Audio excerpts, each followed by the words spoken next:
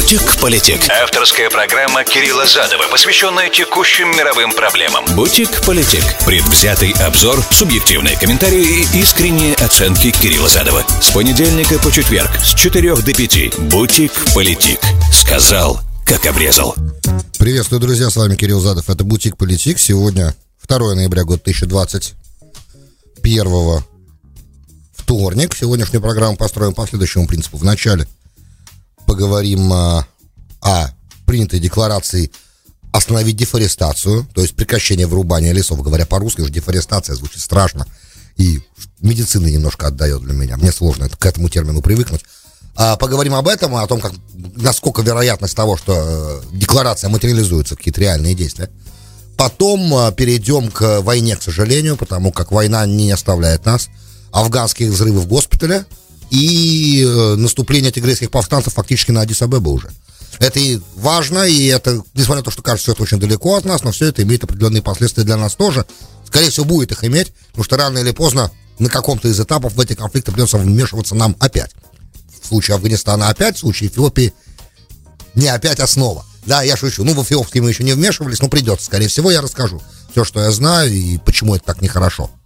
Этот момент мы обсудим. Вот примерно такой план на сегодня. Я планирую завтрашний день посвятить российско-американско-украинскому треугольнику опять, потому что там намечаются некоторые вещи, происходят. Опять же, вот вы слышали в новостях, Бернс приехал с Патрушевым общаться в Москву. Детали хочу сначала, перед тем, как высказываться. Вот, после этого можно будет уже тогда, когда детали какие-то появятся, хоть какие-нибудь, тогда можно будет об этом говорить. Я планирую завтрашний день, если ничего экстраординарного не произойдет, этой теме выделить. Но может произойти кое-что экстраординарное, есть некоторые сюрпризы, но я не хочу их пока вам рассказывать. Вдруг, о них рассказывать, потому что вдруг не произойдет ничего, и тогда все по плану. Вот примерно такой план на сегодня. Пишите 347-460-0877. Это смс-портал прямого эфира для всех, кто в прямом эфире меня слушает. Нью-Йорк, Майами, Филадельфия. Application iHeart, Application Русское радио везде в нации. Все остальные, кто смотрит меня на YouTube, слушает на SoundCloud, пожалуйста, для вас есть Facebook, Twitter. Там меня ищите, там мне пишите. С удовольствием буду отвечать, потому что вы смотрите и слушаете это в записи. Politic. Сказал, как обрезал. Наверное, это единственный итог, который можно выделить этого саммита в Глазго, который реально практический итог. Опять же, никаких механизмов относительно того, каким образом можно это контролировать. То есть то, что страны решили, что они, откажутся от дефорестации к 30-му году, а мало того, что надо от нее отказаться, надо же восстановить то, что вырублено, что значительно сложнее и занимает намного больше времени. Никакого механизма контроля нету, не прописано. Детали все очень иллюзии, пропали. Мы не знаем, где, каким образом страны будут, которые подписаны, как они будут друг друга контролировать, как мы будем знать, исполняется ли это или не исполняется, и насколько эта декларация на самом деле имеет реальное мясо за ней. Но успех определенный есть в том смысле, что наконец-то, потому что разные бывали попытки добиться решения по дефорестации. Например, в Нью-Йорке был саммит такой климатический в 2014 году, если не ошибаюсь, и там тоже страны, многие сказали, давайте прекратим, но главных-то игроков на этом, на рынке вырубания лесов, давайте так скажем, не было там не было ни России, там не было ни Бразилии, не было Китая, то есть не было тех, кто, занимается подобными вещами, Индии. А теперь все согласились, все подписали. Это важно, это достижение, которое на самом деле, по крайней мере, декларативно все сказали, что мы хотим с этим бороться, и даже наметили какой-то срок, когда это прекратится. Как это прекратится на самом деле? У меня нет никакого понимания. И как мы заменим... То есть, я так понимаю, что совсем мы перестаем вырубать. А вот тут у меня из-за нехватки деталей есть неопределенное непонимание. Ребят запланировали совсем прекратить вырубать леса. А как же мы будем книжки издавать? Потому что бумага же нужна все равно. И я сомневаюсь, что есть какой-то более дешевый способ, скорее всего, какой-то есть более дорогой способ, как бумагу. Во-первых, есть там переработка, есть там вторичная, есть рецикл, макулатура, грубо говоря, по-русски. Наверное, есть такой способ, но, опять же, нормальную высококачественную мелованную бумагу, например, которая в нормальных изданиях используется, ее ведь нельзя, я думаю, не из древесины, не из целлюлозы получать, правильно? То есть это нужно сначала все-таки срубить дерево, верно? Опять же, есть некоторые, я понимаю, что вырубка лесов для отопительного момента, она не настолько важна, это все реально можно заменить с помощью электрификации, газификации территорий, допустим. Опять же, что тоже не совсем четко не совсем четко совпадает с другими целями, объявленными на этих климатических встречах и G20, которые время проходило, и в Глазго, большом саммите климатическом, который сейчас проходит, и, например, завершается сегодня. Но в любом случае, это положительный момент. Значит, до 30-го года должна дефорестация прекратиться, вырубка лесов, а начиная с 30-го должно начаться активное восстановление. Теперь, Больсонaro, я помню, в Бразилии, когда заходил на позицию, изначально его заход на позицию президента был связан с расширением квот на вырубку лесов в Амазоне, что вызвало дикий крик, естественно, потому как мы еще в школе учили, что амазонские леса, если не ошибаюсь, это самые большие леса в мире, и они являются, как говорилось у нас на уроках природоведения, легкими планеты.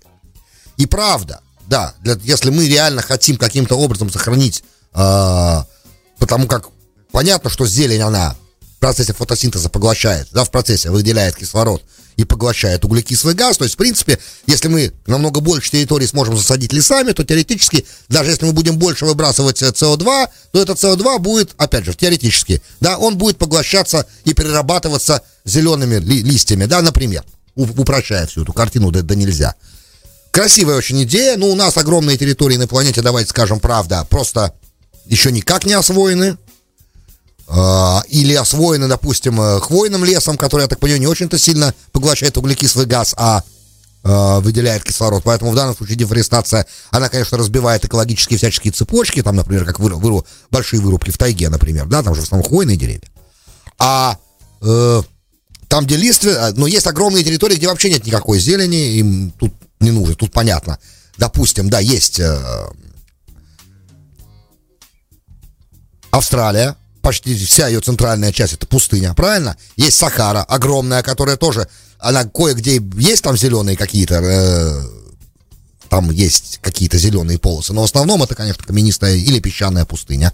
И каким-то образом, может быть, возможно, эти территории потихонечку начнут осваивать, учитывая, что есть некоторые страны, Израиль, например, у которых есть опыт борьбы со пустыней в принципе, остановкой пустыни, и с озеленением, то есть у Израиля огромный опыт. Когда в 15 году на 115-летие, в 16 году, простите, на 115-летие Какаля, Еврейского национального фонда, был в специальной поездке, в прессовской поездке, я рассказывал об этой поездке, и нам там показывали успехи, которых Израиль добился в плане высаживания лесов в стране, озеленения, короче. И это очень импрессив, производит огромное впечатление. И, в принципе, теоретически и в африканских странах это возможно делать, и на территории, там, где Сахель, и там, где Сахара не сама, всем этим можно заниматься. Для этого требуется определенная политическая воля и большие средства. И я так понимаю, что страны начинают вкладывать, главное в этой декларации, что страны, подписанты, там чуть ли не по 20 миллиардов будут вкладывать в этот процесс, в остановку дефорестации и в последующем засаждении, восстановлении лесного покрова. Это хорошо все. То есть это однозначно хорошо, даже сам факт появления такой декларации очень хорошо. Вопрос, насколько это, естественно, можно будет реализовать. Учитывая, что предыдущие разговоры об этом, и также разговоры в понедельник относительно того, вчерашние разговоры, относительно того, когда же будет достигнуто то, что называется net zero, то есть carbon neutrality, у многих стран есть серьезнейшие разногласия. По этому вопросу страны развитые западные, мы хотим, чтобы это произошло к 50-му году, что мы уже вчера обсуждали, что невозможно. В моем скромном понимании невозможно. А страны с более трезвым взглядом на ситуацию называют 2060 год, такие как Россия, Саудовская Аравия, Китай. 60-й год. Индия пошла дальше всех. Я, кстати, видел выступление Нарендра Моди, кусочек небольшой. Он начинал свое выступление, немножко сложно смотреть. Но говорил он о том, что мы Индия, и наша задача, нас там много, мы чуть ли там называл процент, сколько Индия населения от земного шара, чуть ли не 20% населения. И наша задача, мы миллионами каждый месяц из бедности вынимаем людей, из нищеты страшной. Это правда. То есть тем самым он давал миру понять, что на самом деле главная задача, чтобы люди не нуждались и как можно быстрее выходили из состояния страшной dirt poor, в котором они находятся. Кстати, Нарендра Моди попутно, опять же, касается защиты окружающей среды, построил, если не ошибаюсь, 700 миллионов туалетов в Индии за свою первую каденцию, что очень много, учитывая, я не знаю, насколько это спасло ситуацию, но в Индии, вы знаете, можно было увидеть людей, которые справляют нужду, и большую, и малую, прямо на автобусных остановках, например, и канализация вообще отсутствует в некоторых местах до сих пор, поэтому установка туалетов общественных — это очень важный момент, не шутка совсем, И вроде бы Нарендра Моди невероятных успехов в этом добился. И вообще Индия за последние 20 лет сотни миллионов людей вытащила из прям страшной нищеты. И Китай, кстати, тоже. Китай вообще уже недавно, я говорил вам об этом, объявил о том, что он победил бедность в принципе.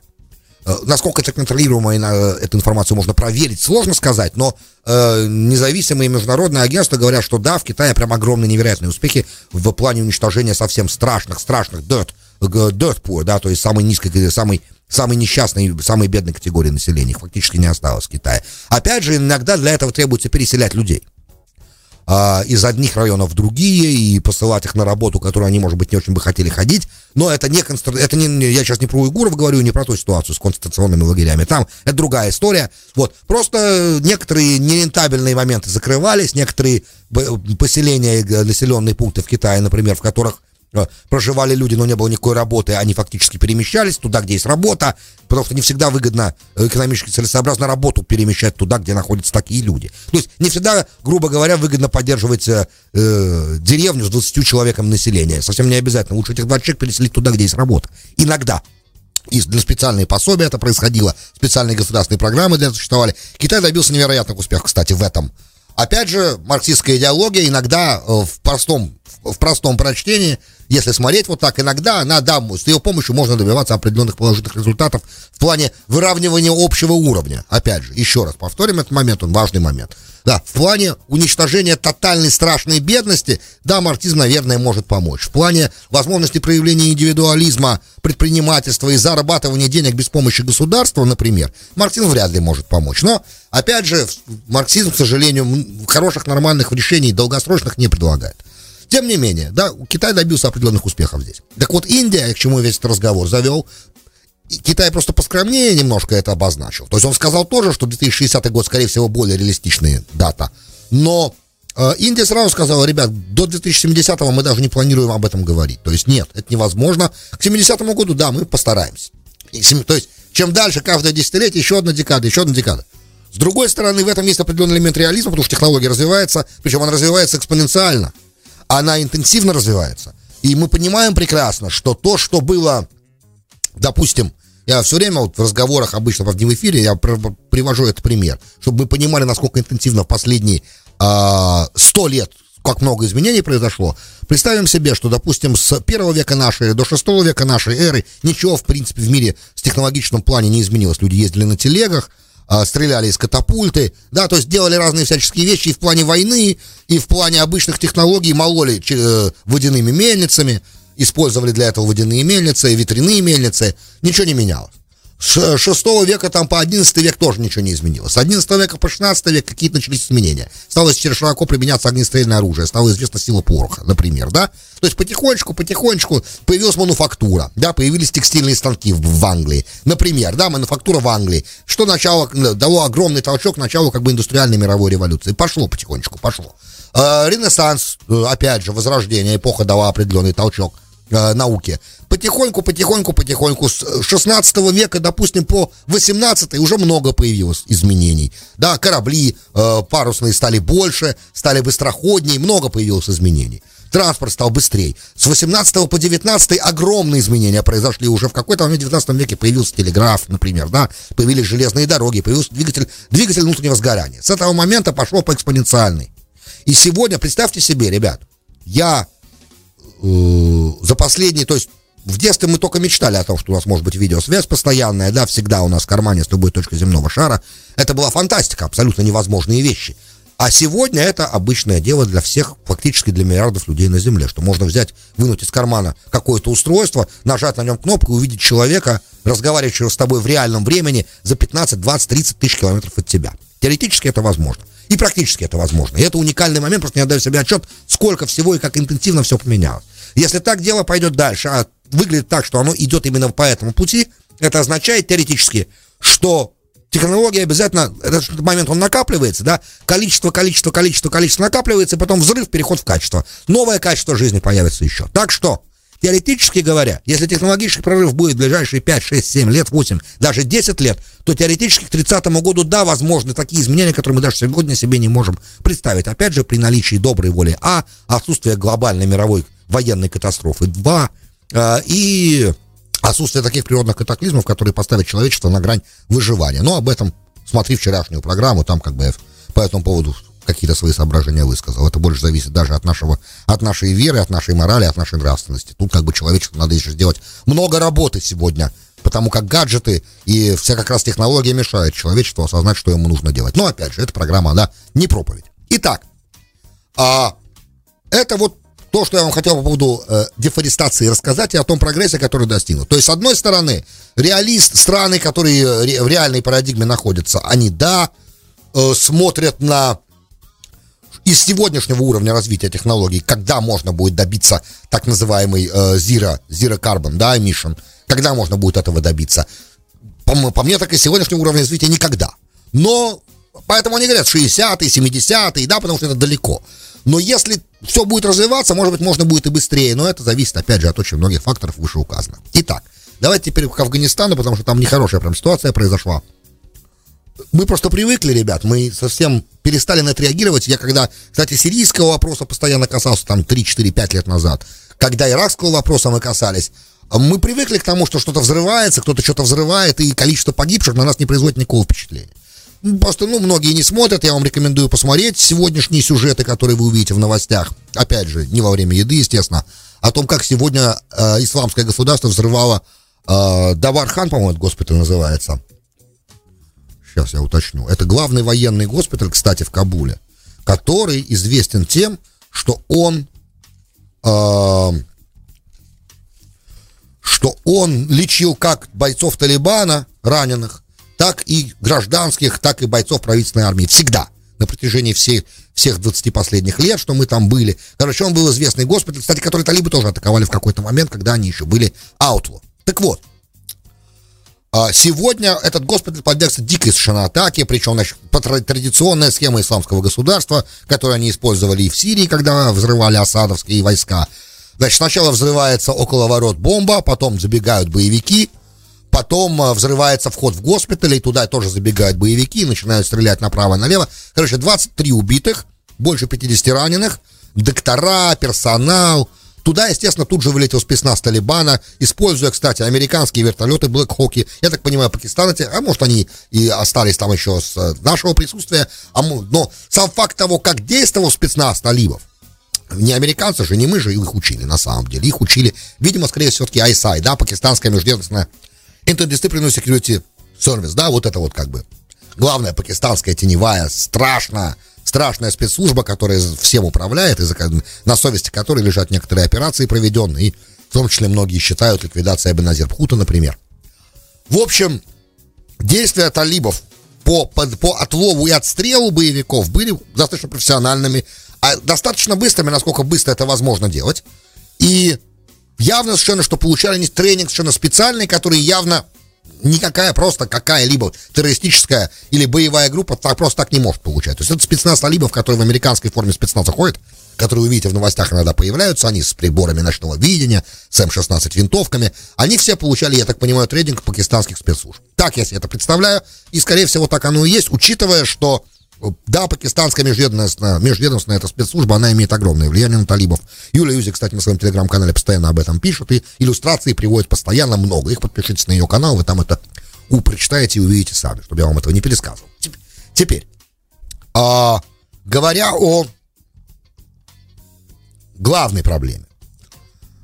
Во-первых, сам факт того, что исламское государство фактически ежедневно, бывает редкий день без того, чтобы халифат, или как называет он сам себя там, Вилаят Хорасан, провинция Хорасан, это исламское государство в Афганистане.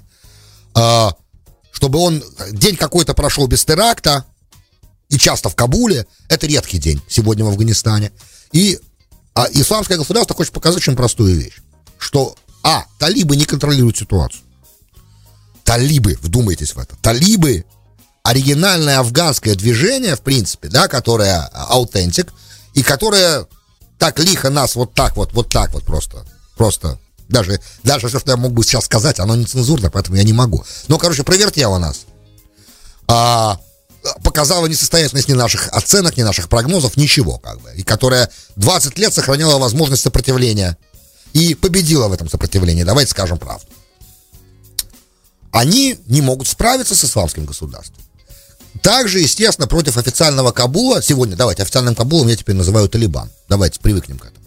Против официального Кабула сегодня работает тот факт, что очень многие из афганского спецназа, которые мы тренировали, а это было, если не ошибаюсь, 225 тысяч человек, которые, да, назывались...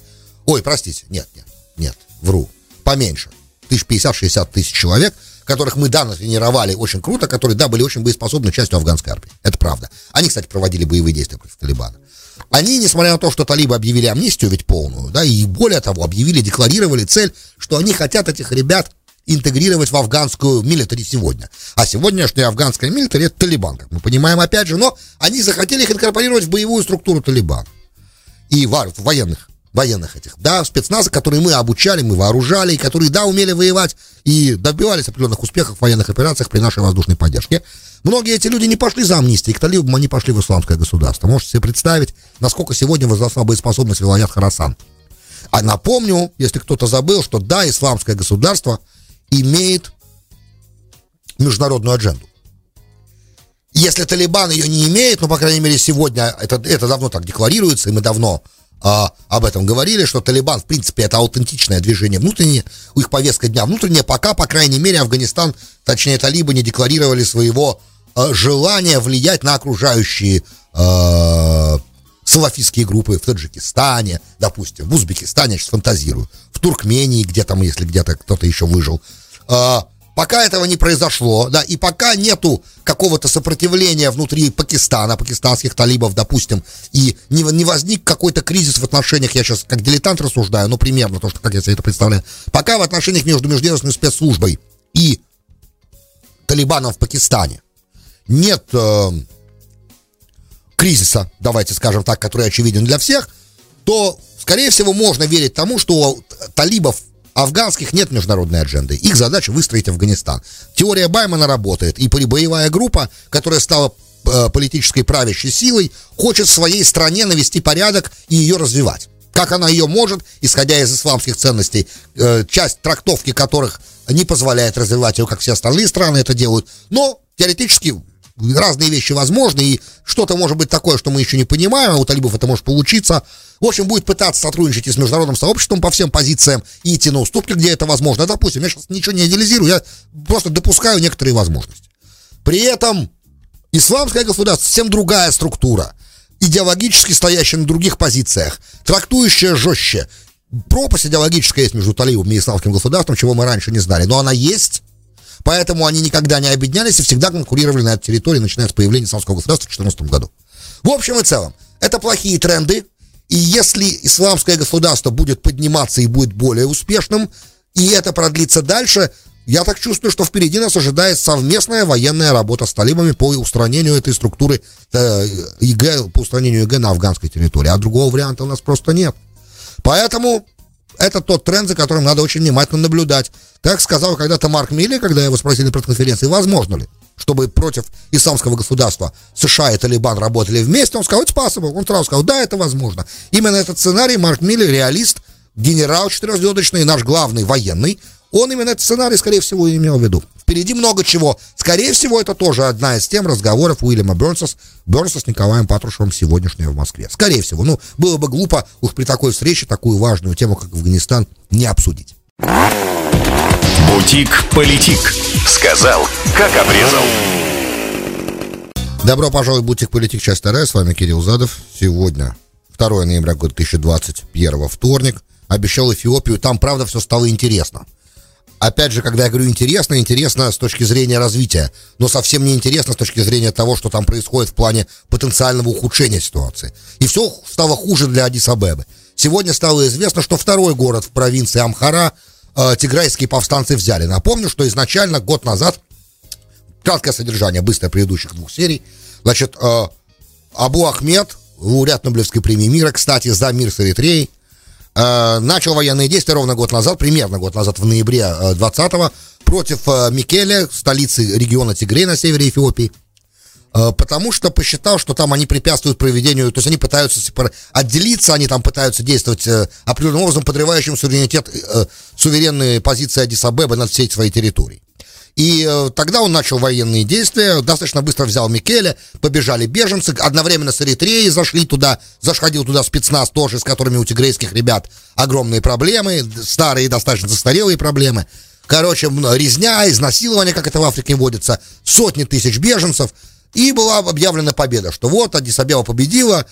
Через какое-то время, уже в июне, по-моему, этого года, тигрейские повстанцы перегруппировались, ушли в горы, там перегруппировались и провели контрнаступление, захватили Микеле, но на этом не остановились. И несмотря на объявляемые Абиу Ахмедом Аддис-Абебой перемирие и одностороннее прекращение огня, тигрейские повстанцы никакого прекращения огня не объявляли. Учитывая, что изначально спор Тигрея с Аддис-Абебой большой и застарелый, касающийся того, что раньше, я так понимаю, при Менгисту еще выходцы из тигрейского региона были у власти, а с приходом Аромы, я так понимаю, других этнических представителей Эфиопии, там есть несколько, тигрейские ребята потеряли всяческие возможности на что-то влиять, и на федеральном уровне, давайте для простоты скажем так.